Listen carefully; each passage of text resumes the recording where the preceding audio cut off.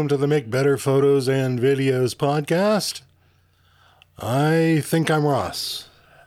And likewise, I could be Gordon. Which is about as good as you're going to get today, folks. Today, yes. So, hello, potential Gordon. And Mr. Doc. Mr. Doc. Not like your boat doc. Sort of the other kind of doc. Bit like. Bit like. This episode, I want to spend a few minutes talking about getting low. Or more accurately, making images from a lower perspective. Well, I'm glad you cleared that up. So, you are suggesting that making all images from a standing position may not always serve the image. Précisément. Okay. And in English? Precisely. Okay.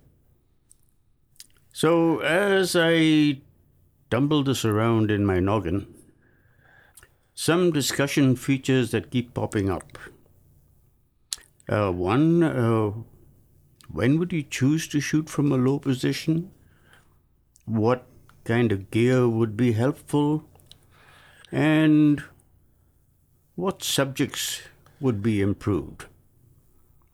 So from the perspective, a creative perspective, why should a photographer get low? Well, as we are doing some noggin tumbling, the first thing to address is, first of all, why would you choose from a low position? Because it's not the normal place that photographs are made from. So you're creating differentiation immediately. Secondly, your story is usually improved when you tell it from the subject's perspective. Hence, improvement to the subject. And not just horizontally, but what if you crawled under a rose bush and then shot up into the sky?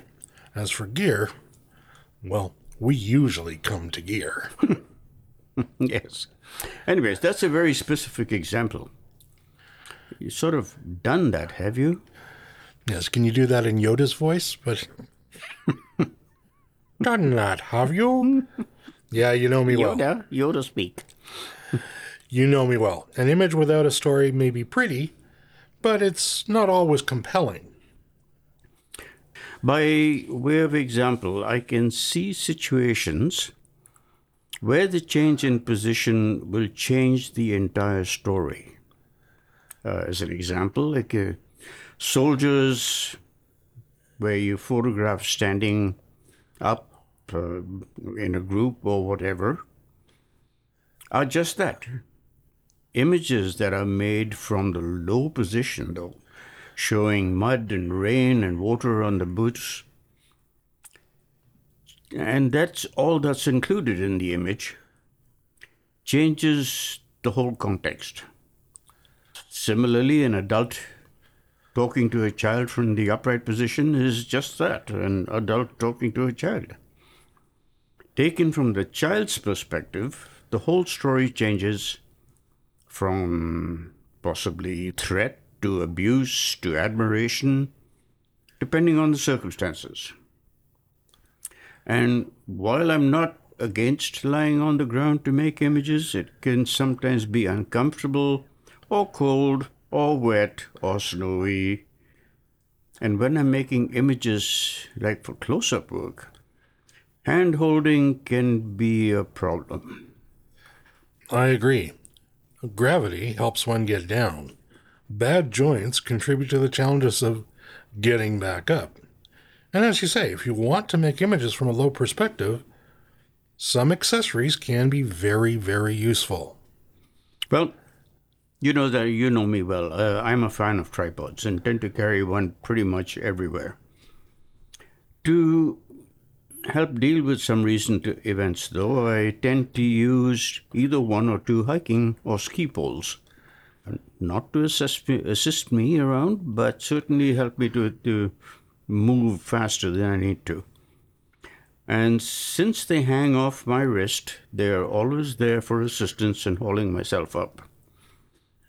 Well, I have to concur that being able to get back up makes it a lot more fun to get low. And I agree with you. A good tripod is a necessity for this. But folks often make the wrong conclusion that a small tripod is all that they need and end up paying good money for an unstable piece of crap. Yeah, you've made this point again and again. The suggestion that has been made in the past is to buy your last tripod first. And if you can visualize what constitutes the perfect tripod, well, go for it. Are there things that you would use for low-level photography that may not be apparent when thinking about tripods? Well, I would hope they might become more apparent given, as you say, the repetitiveness of that conversation. However, for me, I'm always looking for a carbon fiber leg set. I want something that's super stable, very light, and that my hands don't freeze too in the wintertime. I am a strong advocate for a very nice ball head that is capable of holding the weight of the camera and any lens that I would put on it.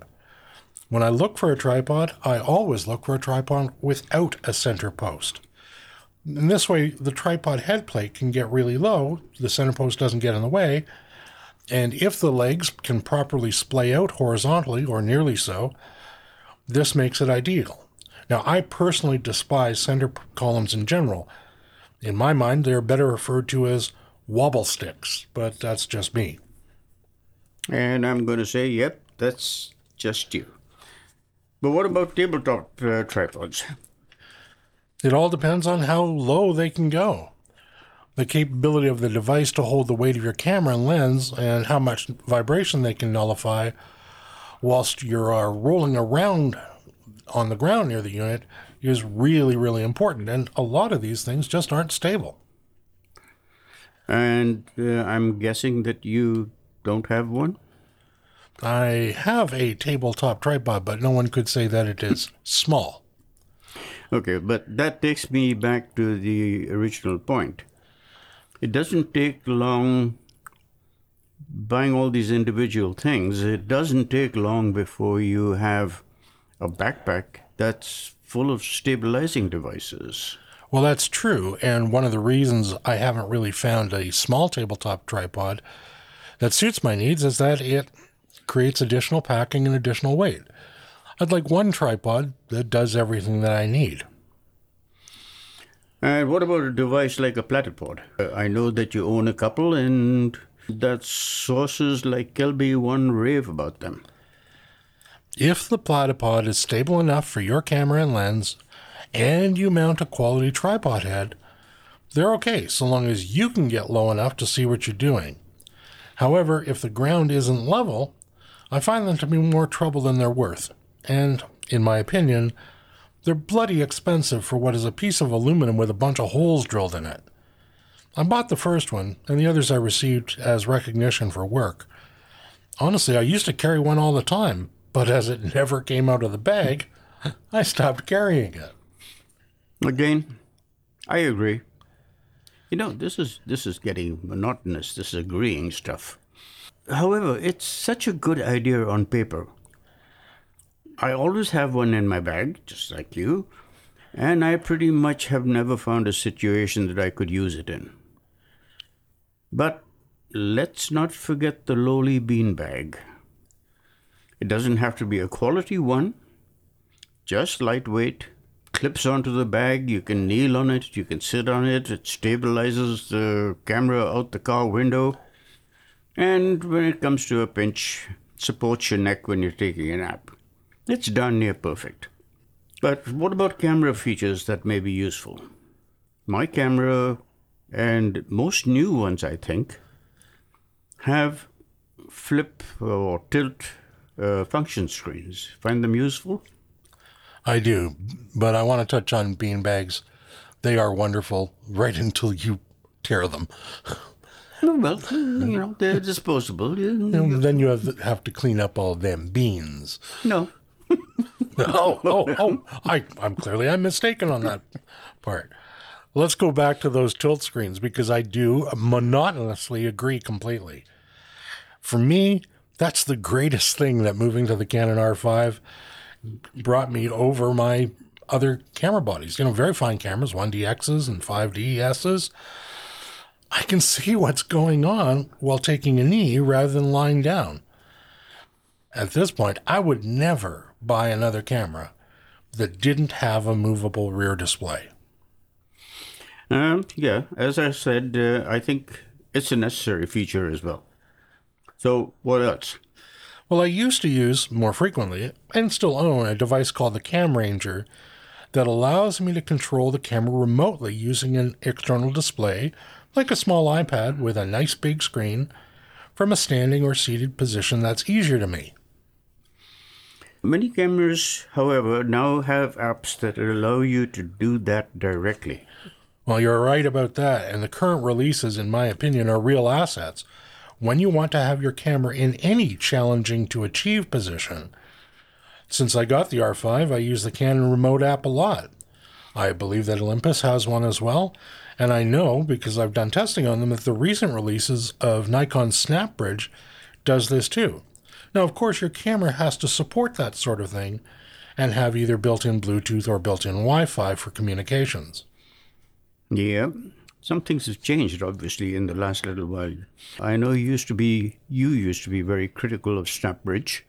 Well, originally it was, what's the word I'm searching for? Yeah, exactly. We got it. But the more recent releases are spectacular.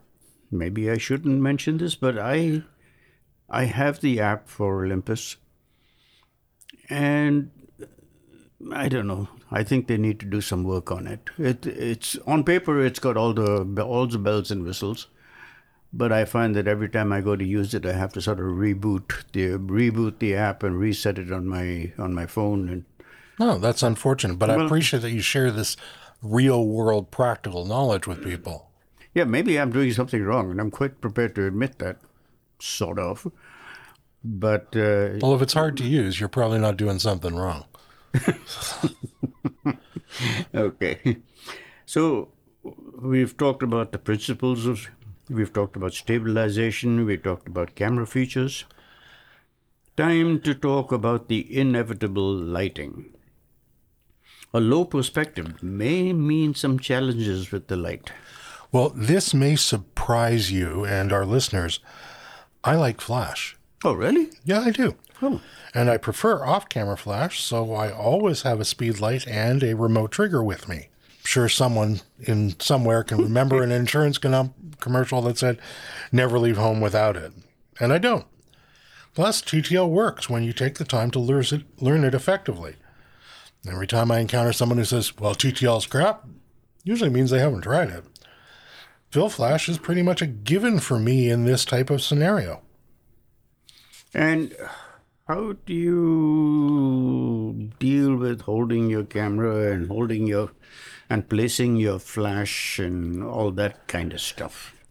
Well, interestingly, this is a truly useful application for a small tabletop tripod or a platypod. Yeah, that works.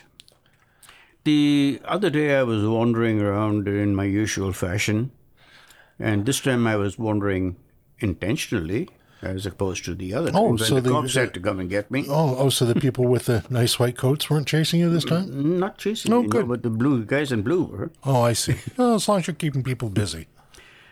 And I found myself in some awkward positions. And that's when I started kicking myself. I was carrying a tripod and a flash and a trigger. Where were they? Not on the camera. The point here is that a camera on the tripod stays there. You can walk around, place and direct the flash wherever you want. And what seems like a lot of effort in the initial setup actually makes life a lot easier. And let's not forget, a flashlight. That is rapidly becoming my lighting device of choice, where appropriate, of course. Anything else that you got up your sleeve? Well, I think your idea of carrying a flashlight makes a lot of sense, because sometimes folks are uncomfortable with flash because they don't know what they're going to get. Right. By using a flashlight, you can determine which direction the light should come from to achieve the goal you want. Especially if you're using it with something like Live View. So wherever you put that light, you see it before you actually take the image. Absolutely. And then you can place your flash if you need the much greater output and depth of field that flash can provide. From a perspective of other things, I'm always going to say be planful. Bring the lens, or if you must, lenses that will provide you with what you need to achieve your goals. For me, I find a mid to narrow angle of view macro lens to be very handy for this kind of work. As I have cameras in the full frame space, 100mm is a lovely focal length lens, although for more reach and placement flexibility, I tend to fall more towards my 180 macro. It allows me to create distance without sacrificing magnification. Mm-hmm. For my Micro Four Thirds system, I have recently acquired a 90mm macro, which in real life terms is a 180mm macro. And that has rapidly become the go-to lens for me. It's truly an amazing lens if you're an Olympus shooter. So what about reflectors and such things? Well, in my case, and I can only speak for myself, it depends on how much pre-work that I'm willing to do and how mobile I want to be. I typically have some kind of bounce reflector for the flash, and that's all I need, but folks should bring what they'll actually use. I find that a lighter bag with less stuff in it tends to serve me better. Okay, so again, I agree. And really, all my work is pretty much done on the move. And I'm having constant arguments with myself as to this bag, this gear, that gear, with the aim to try and whittle it down to something I can use. But since I always carry one of those collapsible gray cards, which is white on the other side, I always have a reflector with me for the small stuff. Great idea. And did I mention the whole concept of the camera on a tripod? For making up for the hands that I don't have? I may have skipped that bit. And that light bag that you mentioned? Will you pass one on to me if you ever find it? Because I don't think it exists. Well, I have the experience of having bought pretty much any bag that Think Tank has ever made. And I have a great many that have the capacity to be filled to the level of immovability. Yeah, So I'm trying to work and take only as much gear as I need and then pack it into the smallest possible bag, because I don't know about you or others, but if there's space, I might be inclined to fill it. Oh, yeah. Anyways, enough said. So shooting low is fun. It opens up whole new perspectives to everything. As you know, I am a rabid Freeman Patterson fan. And his entire concept is, to go crawl around, look at things, through other things, over things, under things. And I fully go along with that. Because every time you take or make an image from the low position, doing things that you don't normally do, becomes a whole new learning project. As far as I can see, it's a win-win situation. Again, to the risk of monotony, I agree with you completely. And that concept of it becoming a new learning opportunity is what makes photography fun and interesting. Yeah. Thanks to all of our listeners. If you'd like to support the channel, you can do so by making a donation. All you need to do is click the Support the Channel button on the main page at thephotovideoguy.ca. If you shop at B&H Photo Video, please use the link on the main page, as it pays a small commission here and doesn't cost you anything. Please do submit a comment or send in a question. I read and respond to all. On behalf of the channel, I'm Ross. And I continue to be Gordon. We wish you peace and good health.